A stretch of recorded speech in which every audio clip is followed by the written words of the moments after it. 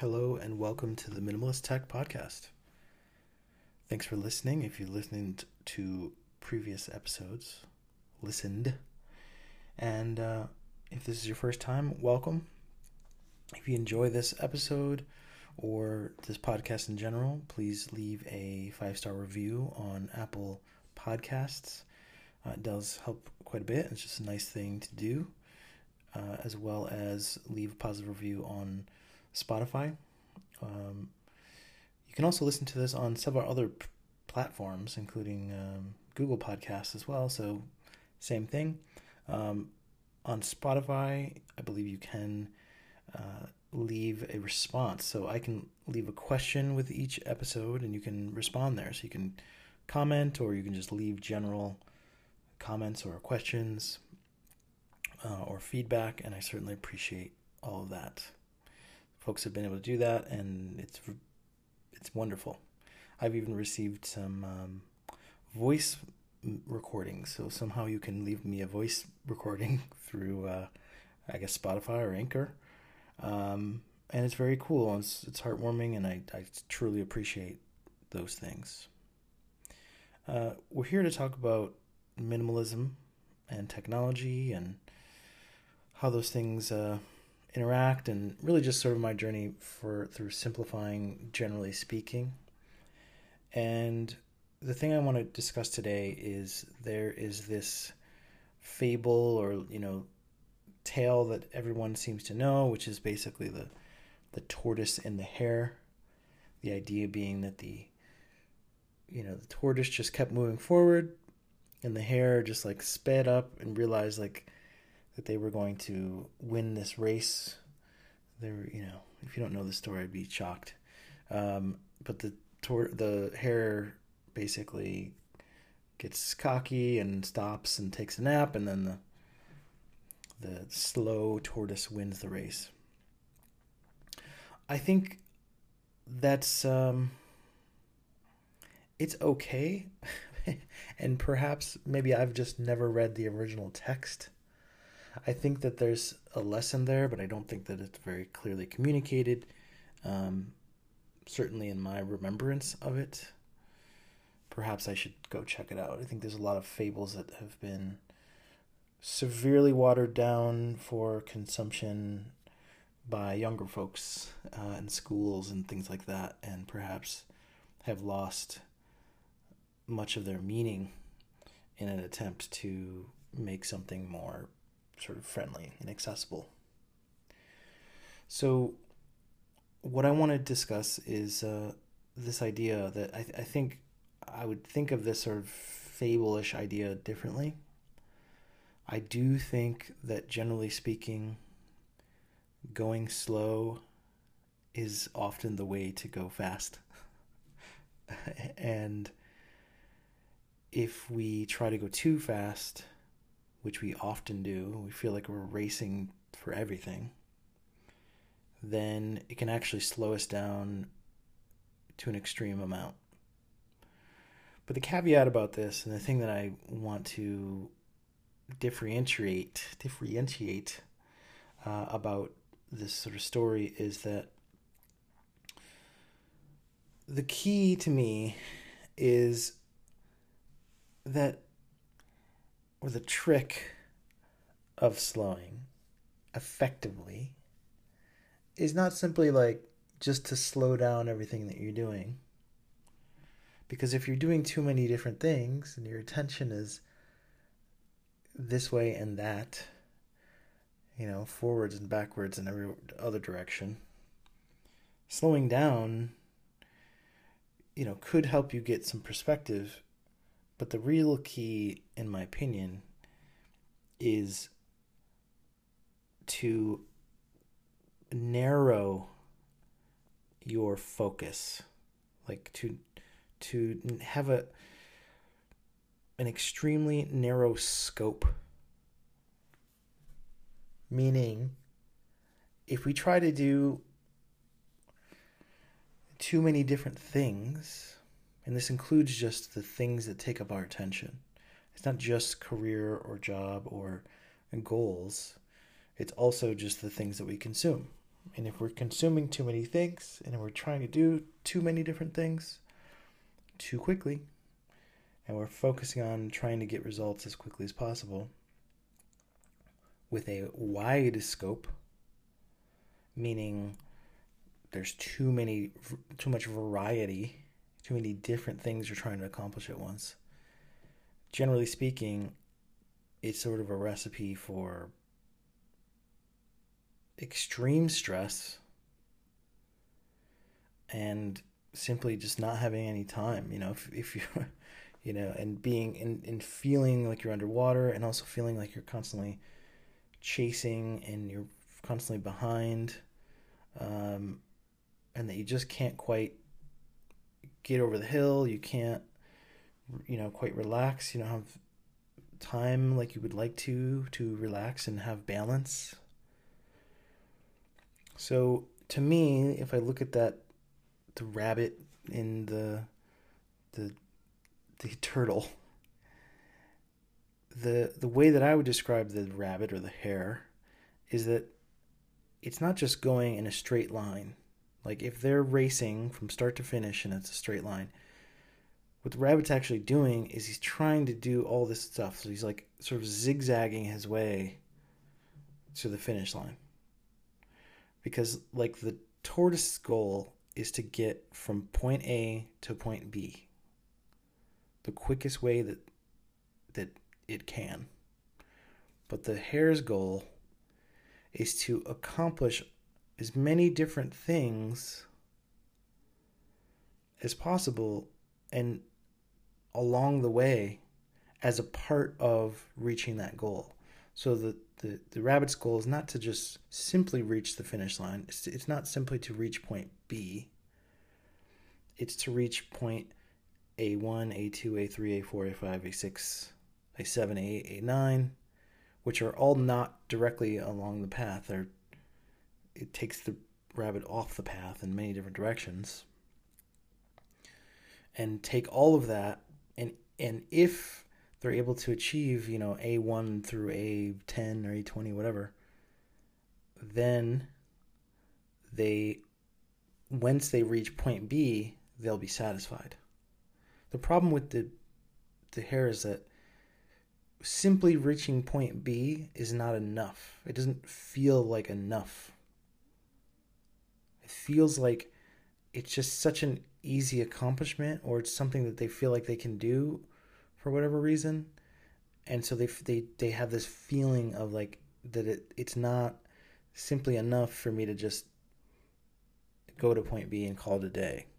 Like I have to prove myself in different ways by taking on other responsibilities, by taking on other projects, by having different interests, by doing as many different things as like that the hare is interested in and feels sort of some level of obligation to achieve in order to have satisfaction of reaching point B.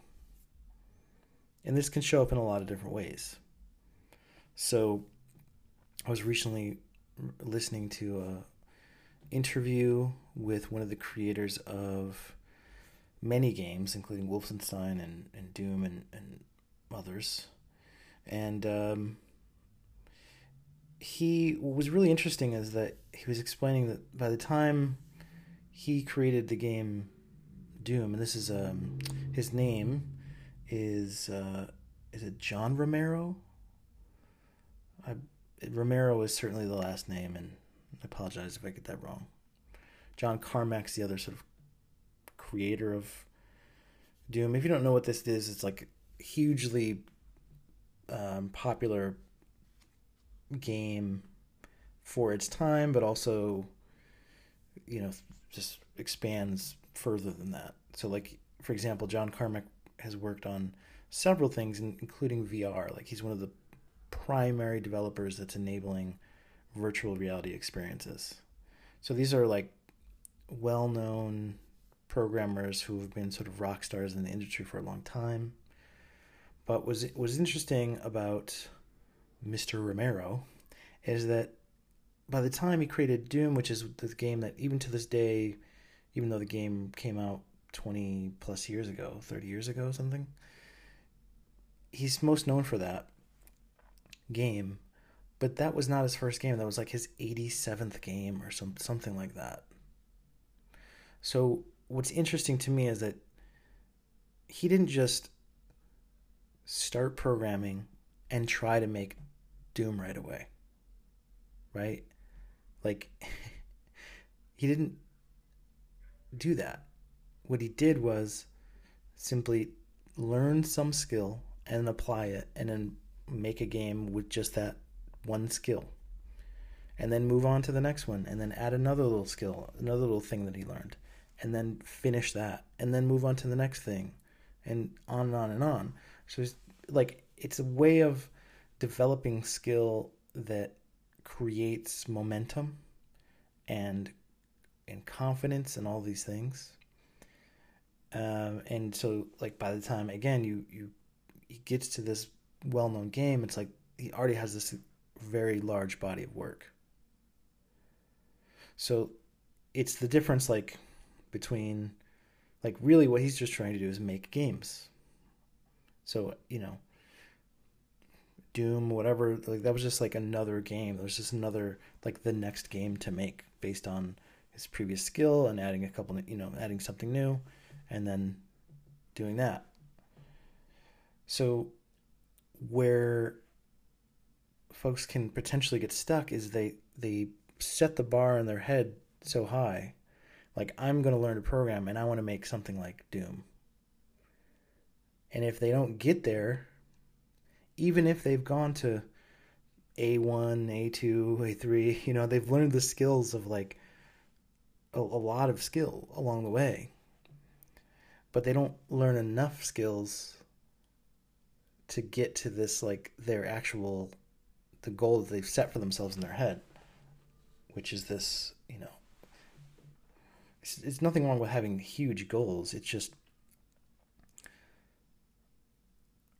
sort of getting distracted by not just programming and wanting to make a game, but they're probably also, in this example, they're also just doing a lot of other things, right? There's several different career goals that they have. There's just a lot of like going back and forth and spreading themselves too thin by having too much distraction and consuming too much content and all of these things. So what I'm trying to explain is that it's easy to move too fast towards goals. It's easy to expect too many results too soon. That's kind of what I mean. I was trying to explain with that example. If you're focused too much on this idea in your head of what the result will be, it's easy to get lost and frustrated. And even though you're accomplishing a lot of things, like you just don't get there. Whereas like the way that they actually made that game was not really about that at all. Like they did have an idea of what they wanted it to be, but they were very realistic about what they could include reasonably in a game to release it on time and in a short period of time, then adding all the stuff that they wanted to originally include. Like their original vision for what they wanted to accomplish is very different from what they actually released. Like the game is much simpler than what they actually wanted to do. They were able to focus and Mr. Romero here was like able to focus down on very core elements of what this game was. Like, so they started out wanting it to be like have all these different features, but when they realized like actually like this one feature is the most enjoyable feature, let's remove all the other features and really just focus on this primary feature and make that great. And that's what it ended up being. It ended up being something very different than their original vision. But it wasn't like if he had held on to that original vision too strongly, then one of the greatest games or most popular games ever made would have never been released. Right? Like if he had the mindset of this is not good enough unless I include this feature and this feature and this feature and this feature, then it would not have been released. Right? There's this thing about like sort of accomplishing goals that you have to sort of be aware and sort of wary of these sort of like self-binding contracts that you can make, right? So like with your original goal and your original vision of what you're trying to accomplish, if you're too focused on what you think it's going to turn out as and what you've set for yourself to achieve, then you may never accomplish it, because like at some point you'll realize that the scope is too broad, it's too wide, but you'll feel so much responsibility for all of the things that you sort of promised yourself about what that goal would be like. You're unable to let go of them in order to actually focus down the way that you need to, and you need to truly sort of break through and accomplish a goal. So part of this letting go process is about narrowing the scope, but how you do it is difficult and challenging, and it's like a muscle to build. That's where minimalism was like a good reference and starting point for this journey that I'm on. And because it allowed me to really just sort of focus on small things at a time. Sock drawer, t-shirt drawer, etc., etc., etc. And then now I'm much more in the realm of looking at the responsibilities that I've created for myself, that I've placed upon myself, either accepting from others or simply just, even without saying it, just taking on that responsibility. And for me, it's like there's a great deal of pressure where I'm recognizing, like, even more that if I'm just breaking down how much time I have in a day, I just don't have time for everything. So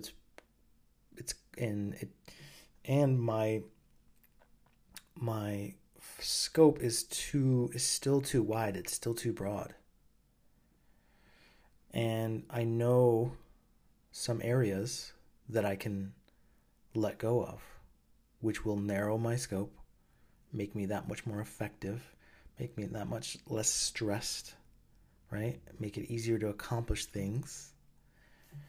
But what's holding me back from letting go of some of these things, I'm doing it sort of slowly, but it's like very emotionally difficult, because there's this idea of this sort of contract, this bond of, I said I was going to do this thing, therefore I must accomplish this thing by, it doesn't matter how long it's going to take me, whatever. And this is a dangerous place to be in terms of overwhelming yourself.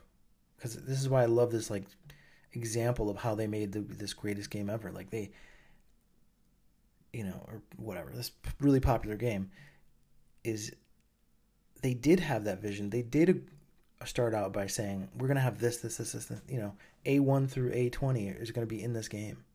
And then they realized at some point, oh, actually, we can have A1 through like A3 or something like that, right?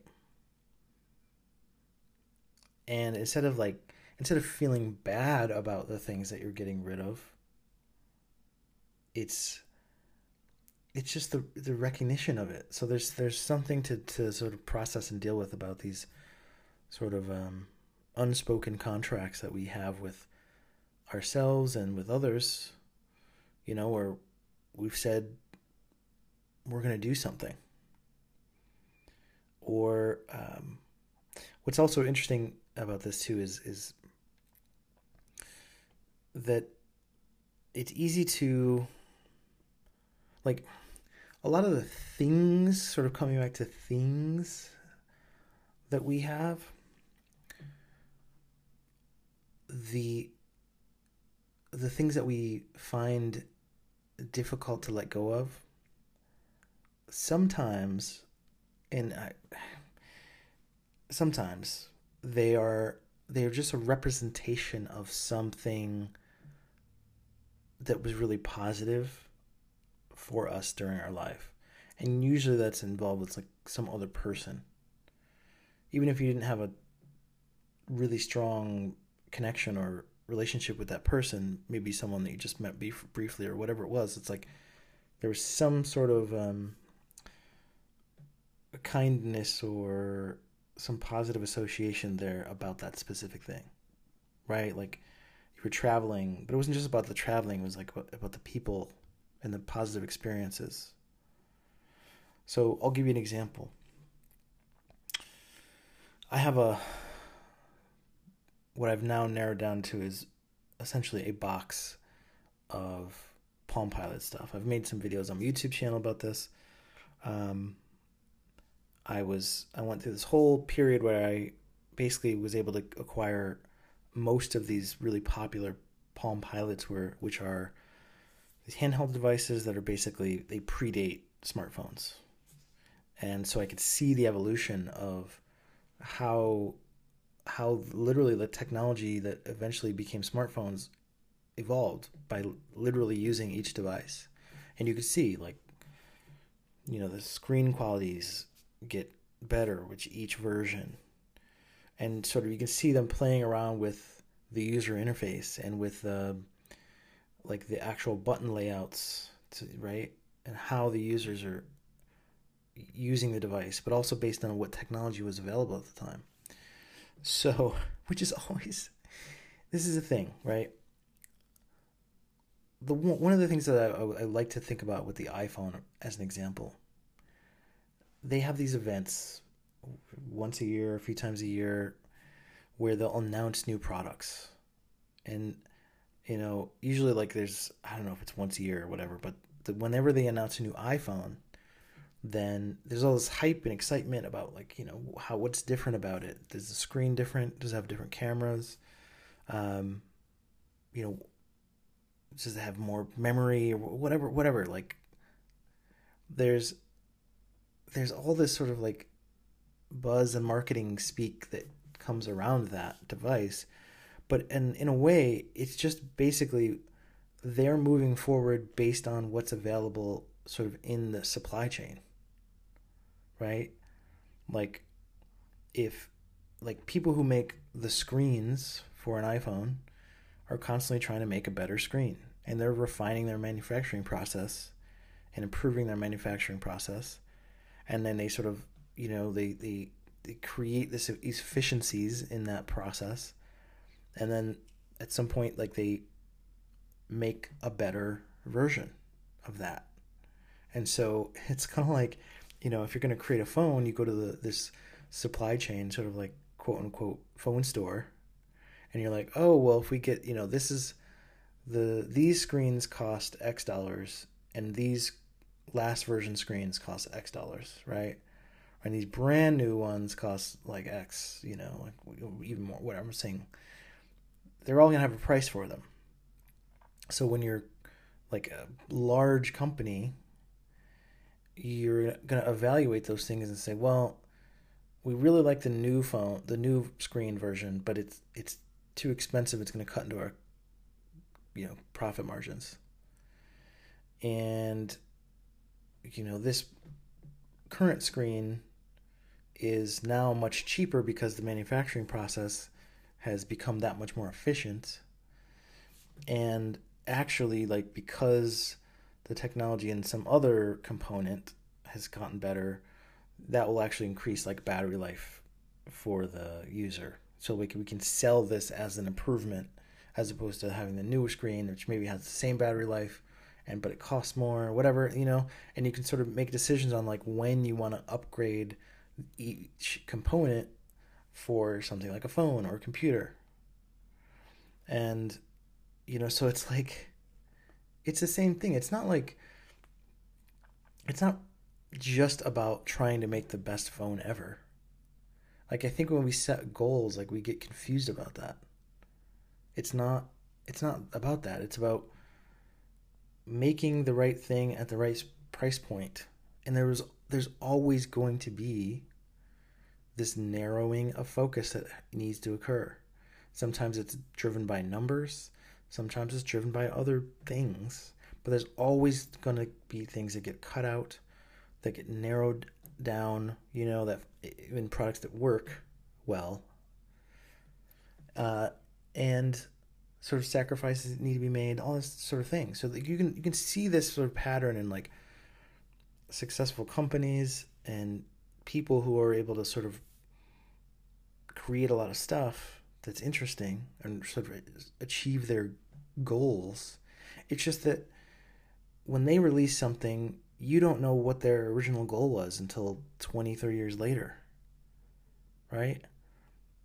So like so it can get confusing of like, oh well, I thought this goal is to do the best that I possibly could, where of course like everyone is sort of striving for that. I'm not saying don't do your best. That's not the point. It's that if you're too focused on the future and you're too focused on like, well, I really have to have the best screen, like the newest screen technology.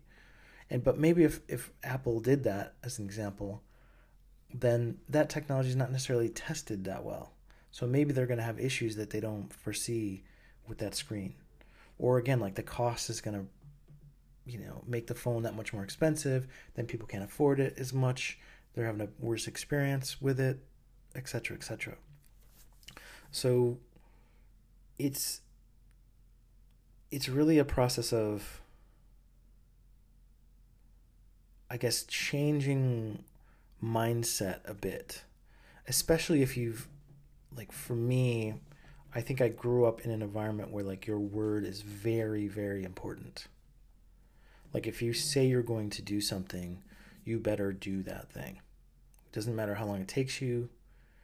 Like if you make a promise, like you keep that, period. It's just sort of the glue of the society and sort of the, system that I think I grew up in. And certainly there's a lot of value in that.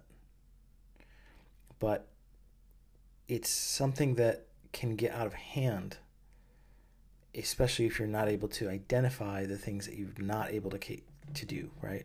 So like someone could have a amazing word, like what they say they're going to do, they do it. But what has to go along with that is them saying what they're not going to do, right? So just as much as they say, okay, yeah, I'll do that for you, they're also going to say probably 100 more times, no, there's a thing that I'm not going to do. Like, I'm not going to do this. I'm not going to do that. Nope, not touching that. Nope, I don't have time for this. Sorry, no. And if you're perfect at that, then congratulations, okay? Like, that's a beautiful skill to have. But I'm not sure how many people really have that skill. So what happens is you end up over-promising, and it doesn't have to necessarily be with other people. It could be just promises that you made to yourself about things you're going to do and whatever, because you just weren't as good at saying no and setting limits and you even just knowing how much capacity that you have, which throughout this whole process I've recognized like I've vastly overestimated my capacity to take on projects and goals and things and everything else. And so just as I'm paring down the amount of things that I have, I'm having to evaluate some of these things these goals that I've had for myself, these sort of promises that I've made, and recognize that very sort of painfully that I shouldn't have said I could do that thing. Or I should say, now, if someone asks a new thing, I can't do that thing. That's been a very challenging, difficult thing for me. And particularly like it's definitely a core reason why I'm not just sitting here talking to you as the successful business owner. I'm talking to you as a someone who has a job I'm very grateful for. But even the job required me to say no to so many other things, and I have to do that even more in order to really succeed more in that industry that I'm in now. So it's a difficult thing. It's like, because what's challenging about scope, and there's something called scope creep, that if you are in business or you're thinking about getting into business, is a very real thing. It essentially works like this. You agree to do some project for someone else, right? I'm not sure if you can hear that. There's a car. Sorry about that. You agree to do something for someone else. Let's say it's something that I don't do. Like, you hire someone to,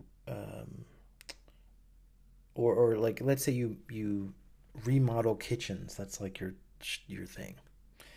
So someone hires you. You agree, like, hey, okay, I'm gonna, redo this kitchen for you. It's gonna cost you X dollars, okay?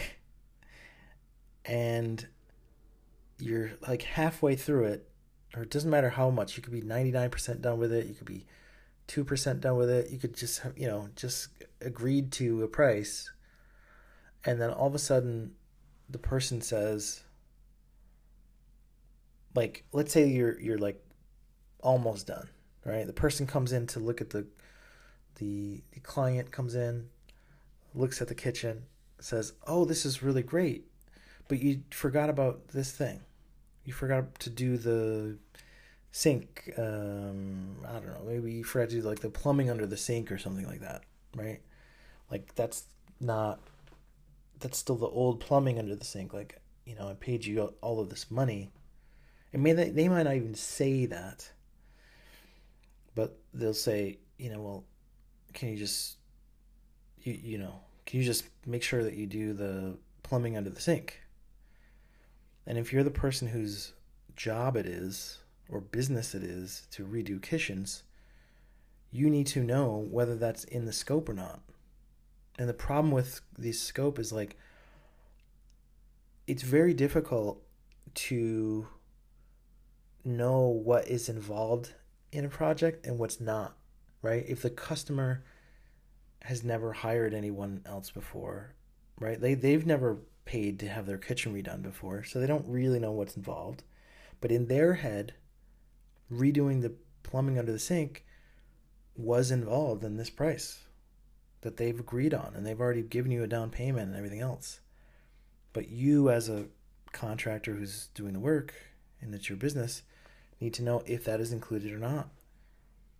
Usually like right away, but again, like, what if it's an unspoken thing? Like, you didn't specify enough in advance when you agreed on a price. You didn't say whether or not the sink plumbing was included or not.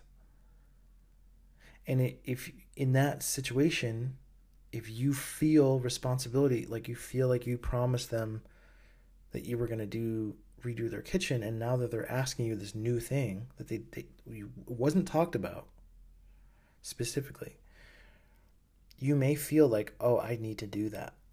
Well, okay, well, it's not going to take me that much longer to do the plumbing under the sink, and it's going to cut into my profits a bit more than I thought.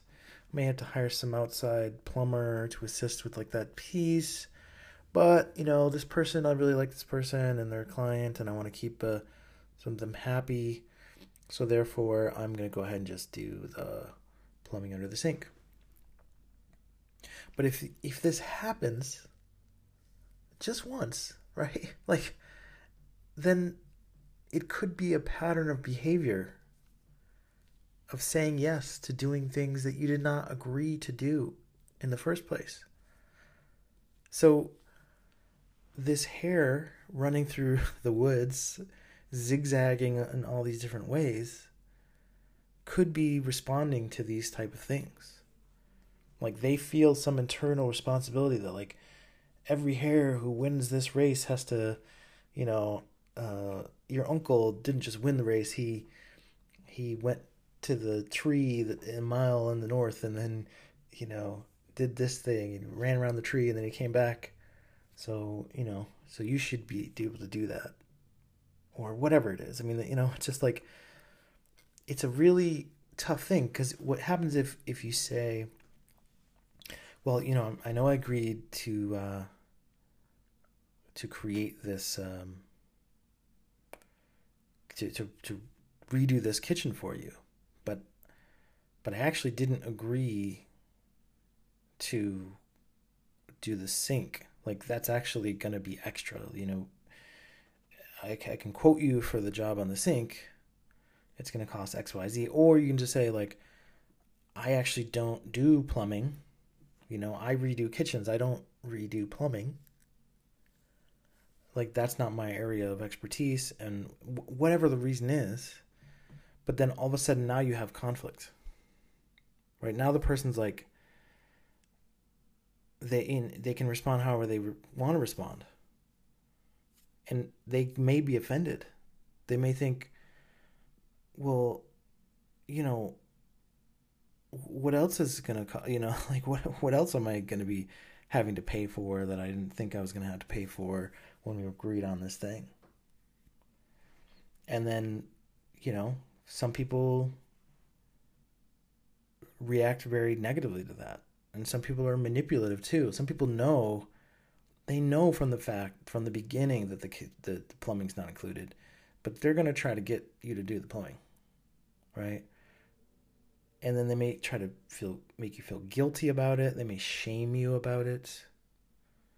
There's all sorts of things that they can do. And even if they don't do those things, you can simply just, like, get stuck in saying, oh man, like, I really can't do that plumbing thing. I don't have time for it. It's not in my scope. I wasn't planning on doing that. That's not really what I do. But if you don't communicate that, if you're avoiding, and by the way, again, this can be just all internally. But if in this example it's external, like if you're externally, like, so you just don't tell the person, like, I don't want to do this plumbing. You know, I'm just not going to redo kitchens anymore. I mean, that's a real thing, right? Or I'm just not going to work with this customer anymore. Like, there is something about this sort of responsibility and these contracts and the underlying feeling that this I'm giving the hare has, that they can't simply just win the race. They can't just simply go from point A to point B. They have to do extra. They're like feeling some internal lack, and therefore they have to do something else, right? They have to, like, take a nap, or they have to, like, at least give the hare a chance to catch up with them, you know, to make the race interesting, or, you know, or they have to do all these other things. So it's yes, slowing down makes you move faster in a lot of cases for me, right? Like, but it's what it really is. It's like first narrowing the scope and keeping that scope narrow. That's a skill. That is a serious skill. And if you maybe, like, because you may have been raised around people who are really good at doing that, and you may end up just doing that naturally. But if you raised, around people who like didn't have that skill, it could be a very difficult skill to acquire, or you just didn't for whatever reason. It could be that maybe it's not that you were raised who you were raised around affects this completely. It goes into personality, it goes into like all sorts of things. But for whatever reason, if you're going to struggle with that, it's going to make things difficult. So it's like, the reason I'm going to this depth is when people say, well, slow down and make sure you just enjoy life.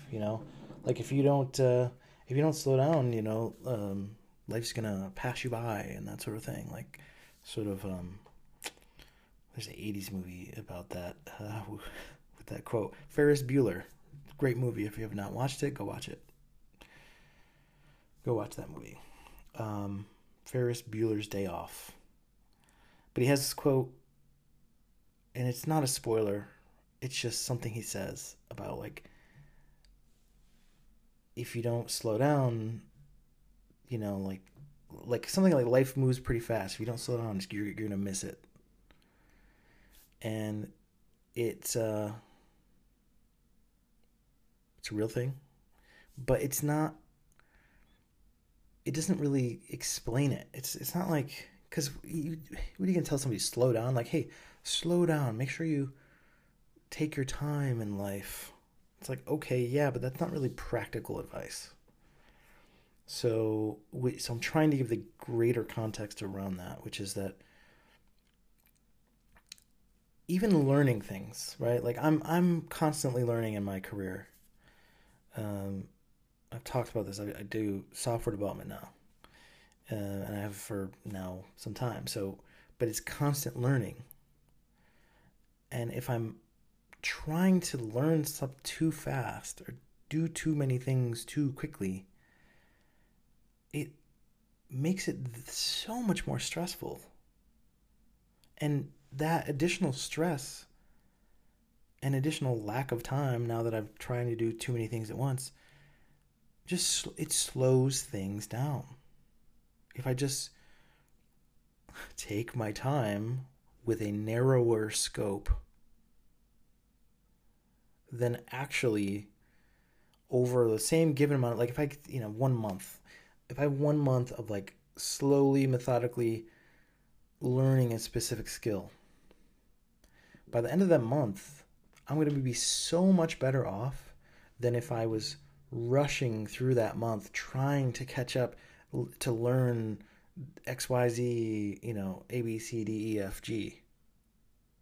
Right? If I'm just instead learning like I'm learning A, and then I learn when I learn A, then I learn B, then I learn C.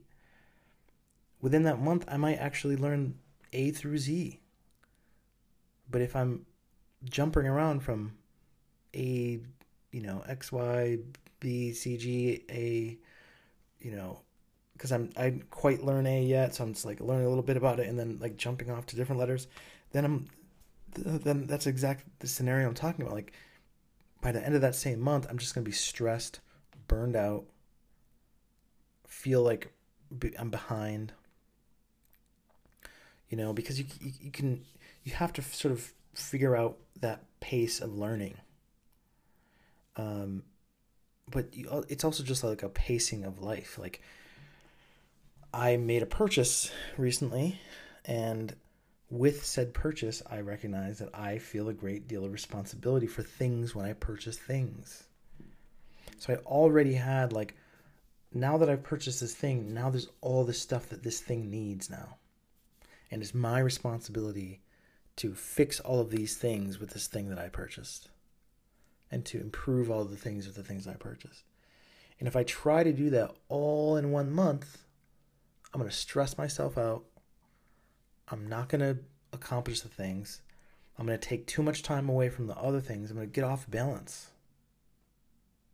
As opposed to taking my time, giving myself a more reasonable time frame to like, first of all, really deciding whether or not I really need this thing, because I can just let go of the thing and then I don't have the responsibility of it, and then I've freed up that much more time and resources. But if I'm going to take it on, I need to be clear about what is my scope with that and what is my time frame, right?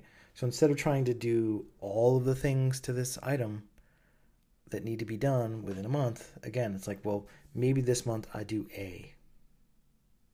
Give myself extra time. Like, I'm going to do A this month. And because I'm not stressed about the fact that B, C, D, E, G, everything else is not done yet, and I'm really just focusing on A, then I can actually get that done. And I realize that, that just accomplishing A does take time and energy and effort and all those things. But what's cool is, if I focus on it that way, once I accomplish A, then I'm done with A. And then I can move on to B. Just like this Romero character, like, he finishes one thing and then moves on to the next. Like, release one game that has one feature, and then release a game after you're done with the first one that has that same feature plus one more feature. Right? It's just, and then you have this momentum and sort of flow, as opposed to feeling constantly like behind. And so for me, I'm doing those things, like narrowing the scope down, but also slowing back down. Part of this too is just like reducing the amount of learning material that I have. Like before, I talked about like having, like, I wanted to learn this programming language, so I bought all these books and I bought all these video lessons and things, right? So I have all this material, but then I'm jumping from material to material. I'm jumping from this tutorial to that tutorial and this book to that book, and then like kind of all over the place, instead of just going like, here, let me just get this one book and let me just work my way through that. Take the time I need to just work through it and give myself time to actually be able to sit down and do that, right? Or if it's a tutorial, a video tutorial series, like, let me go through this one by one, and I may take my time and actually listen, as opposed to like what I was doing was like trying to watch these tutorials at like 2x speed, and then going off and watching videos and then going off and buying new books, and it's just like a disaster compared to just one thing and accomplishing it. Because you could also say about like the race between the tortoise and the hare, that the way that, in my version, the way that the rabbit gets from point A to point B, like the reason he needs to take a nap is because he's going in so many different directions, trying to accomplish so many different things before he gets to point B.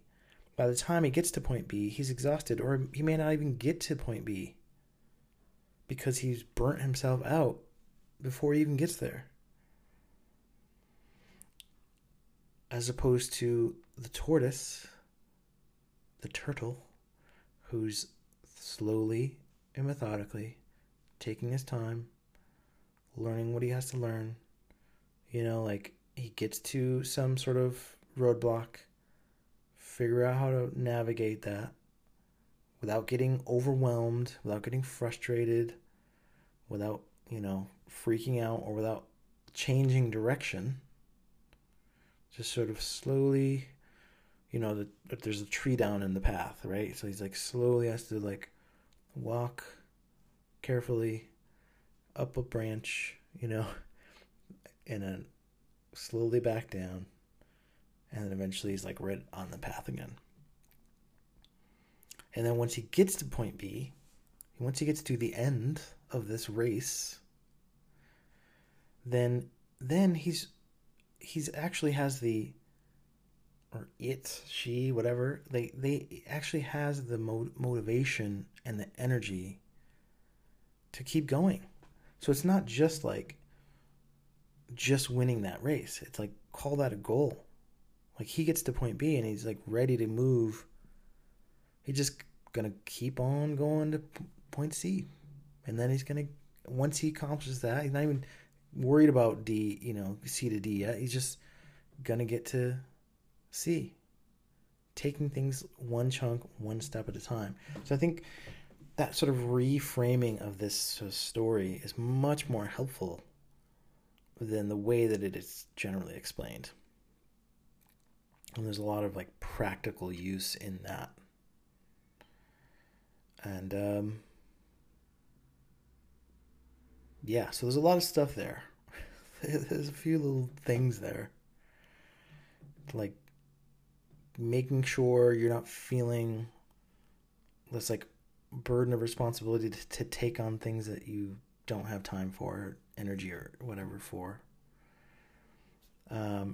Being careful about the contracts you make with yourself and with others. And when you recognize that you've made one that is too far outside of your scope, that's really going to benefit even you and honestly them also. Being able to be honest enough first with yourself about it, and then having to deal with that. Like, I remember I worked for this financial advisor years ago, and they told me that they don't like people. I'm paraphrasing here, and I don't give financial advice. None of this is advice. But they were basically like,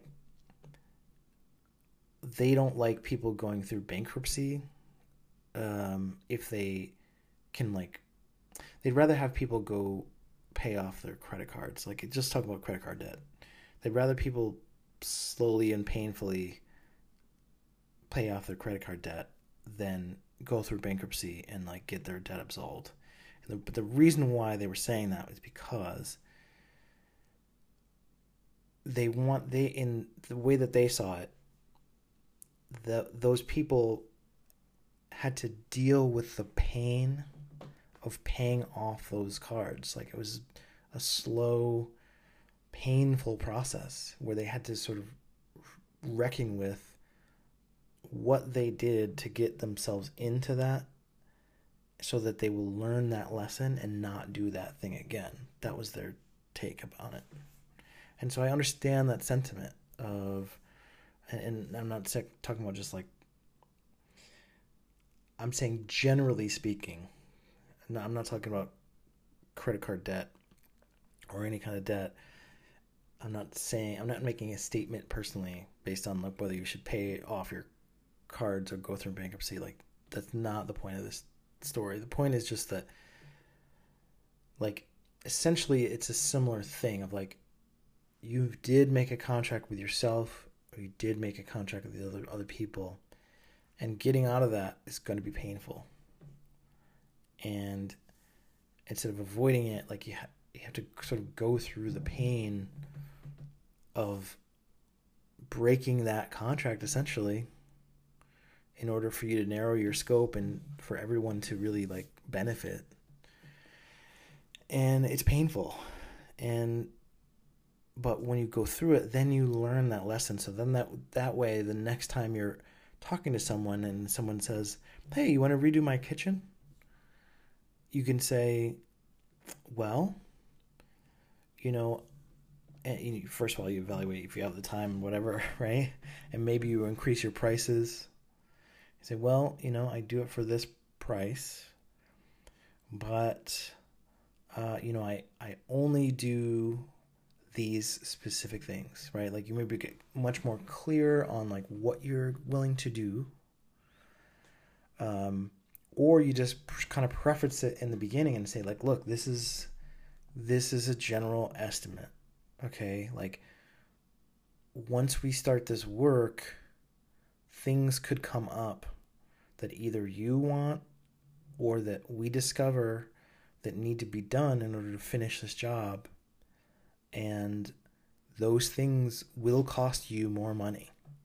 So we just want you to know that, like, this is an estimate, and we try our best to keep within it, but that's just not how,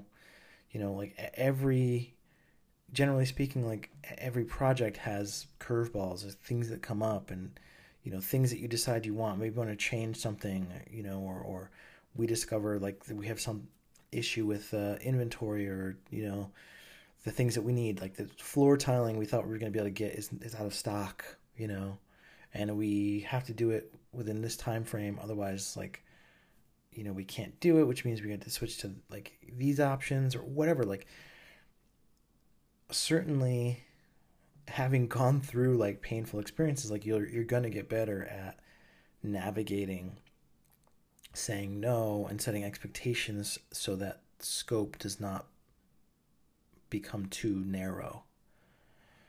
But there is also a difference of like first having that conversation with yourself, like it has to start with you. Like if you don't really understand that and believe that, and maybe if you haven't felt the pain of it or whatever, it's like it's going to be easy to just kind of allow the scope of life to just be too broad. And so this is why like minimalism is a fun, interesting sort of framework, because it's you start to constantly evaluate these things. You're evaluating them. As you bring new things in, it's like, okay, well, is this really fit? Do I really have time and capacity for this? And hopefully adjust that way. So hopefully this is interesting. And like I said, please, I really appreciate your comments, your audio, your voice messages that you can leave through, I believe it's through the Spotify app, I believe. And your reviews and things like that, if you're getting value from this, or just simply just entertainment, because that's what this is all about. And I appreciate your time.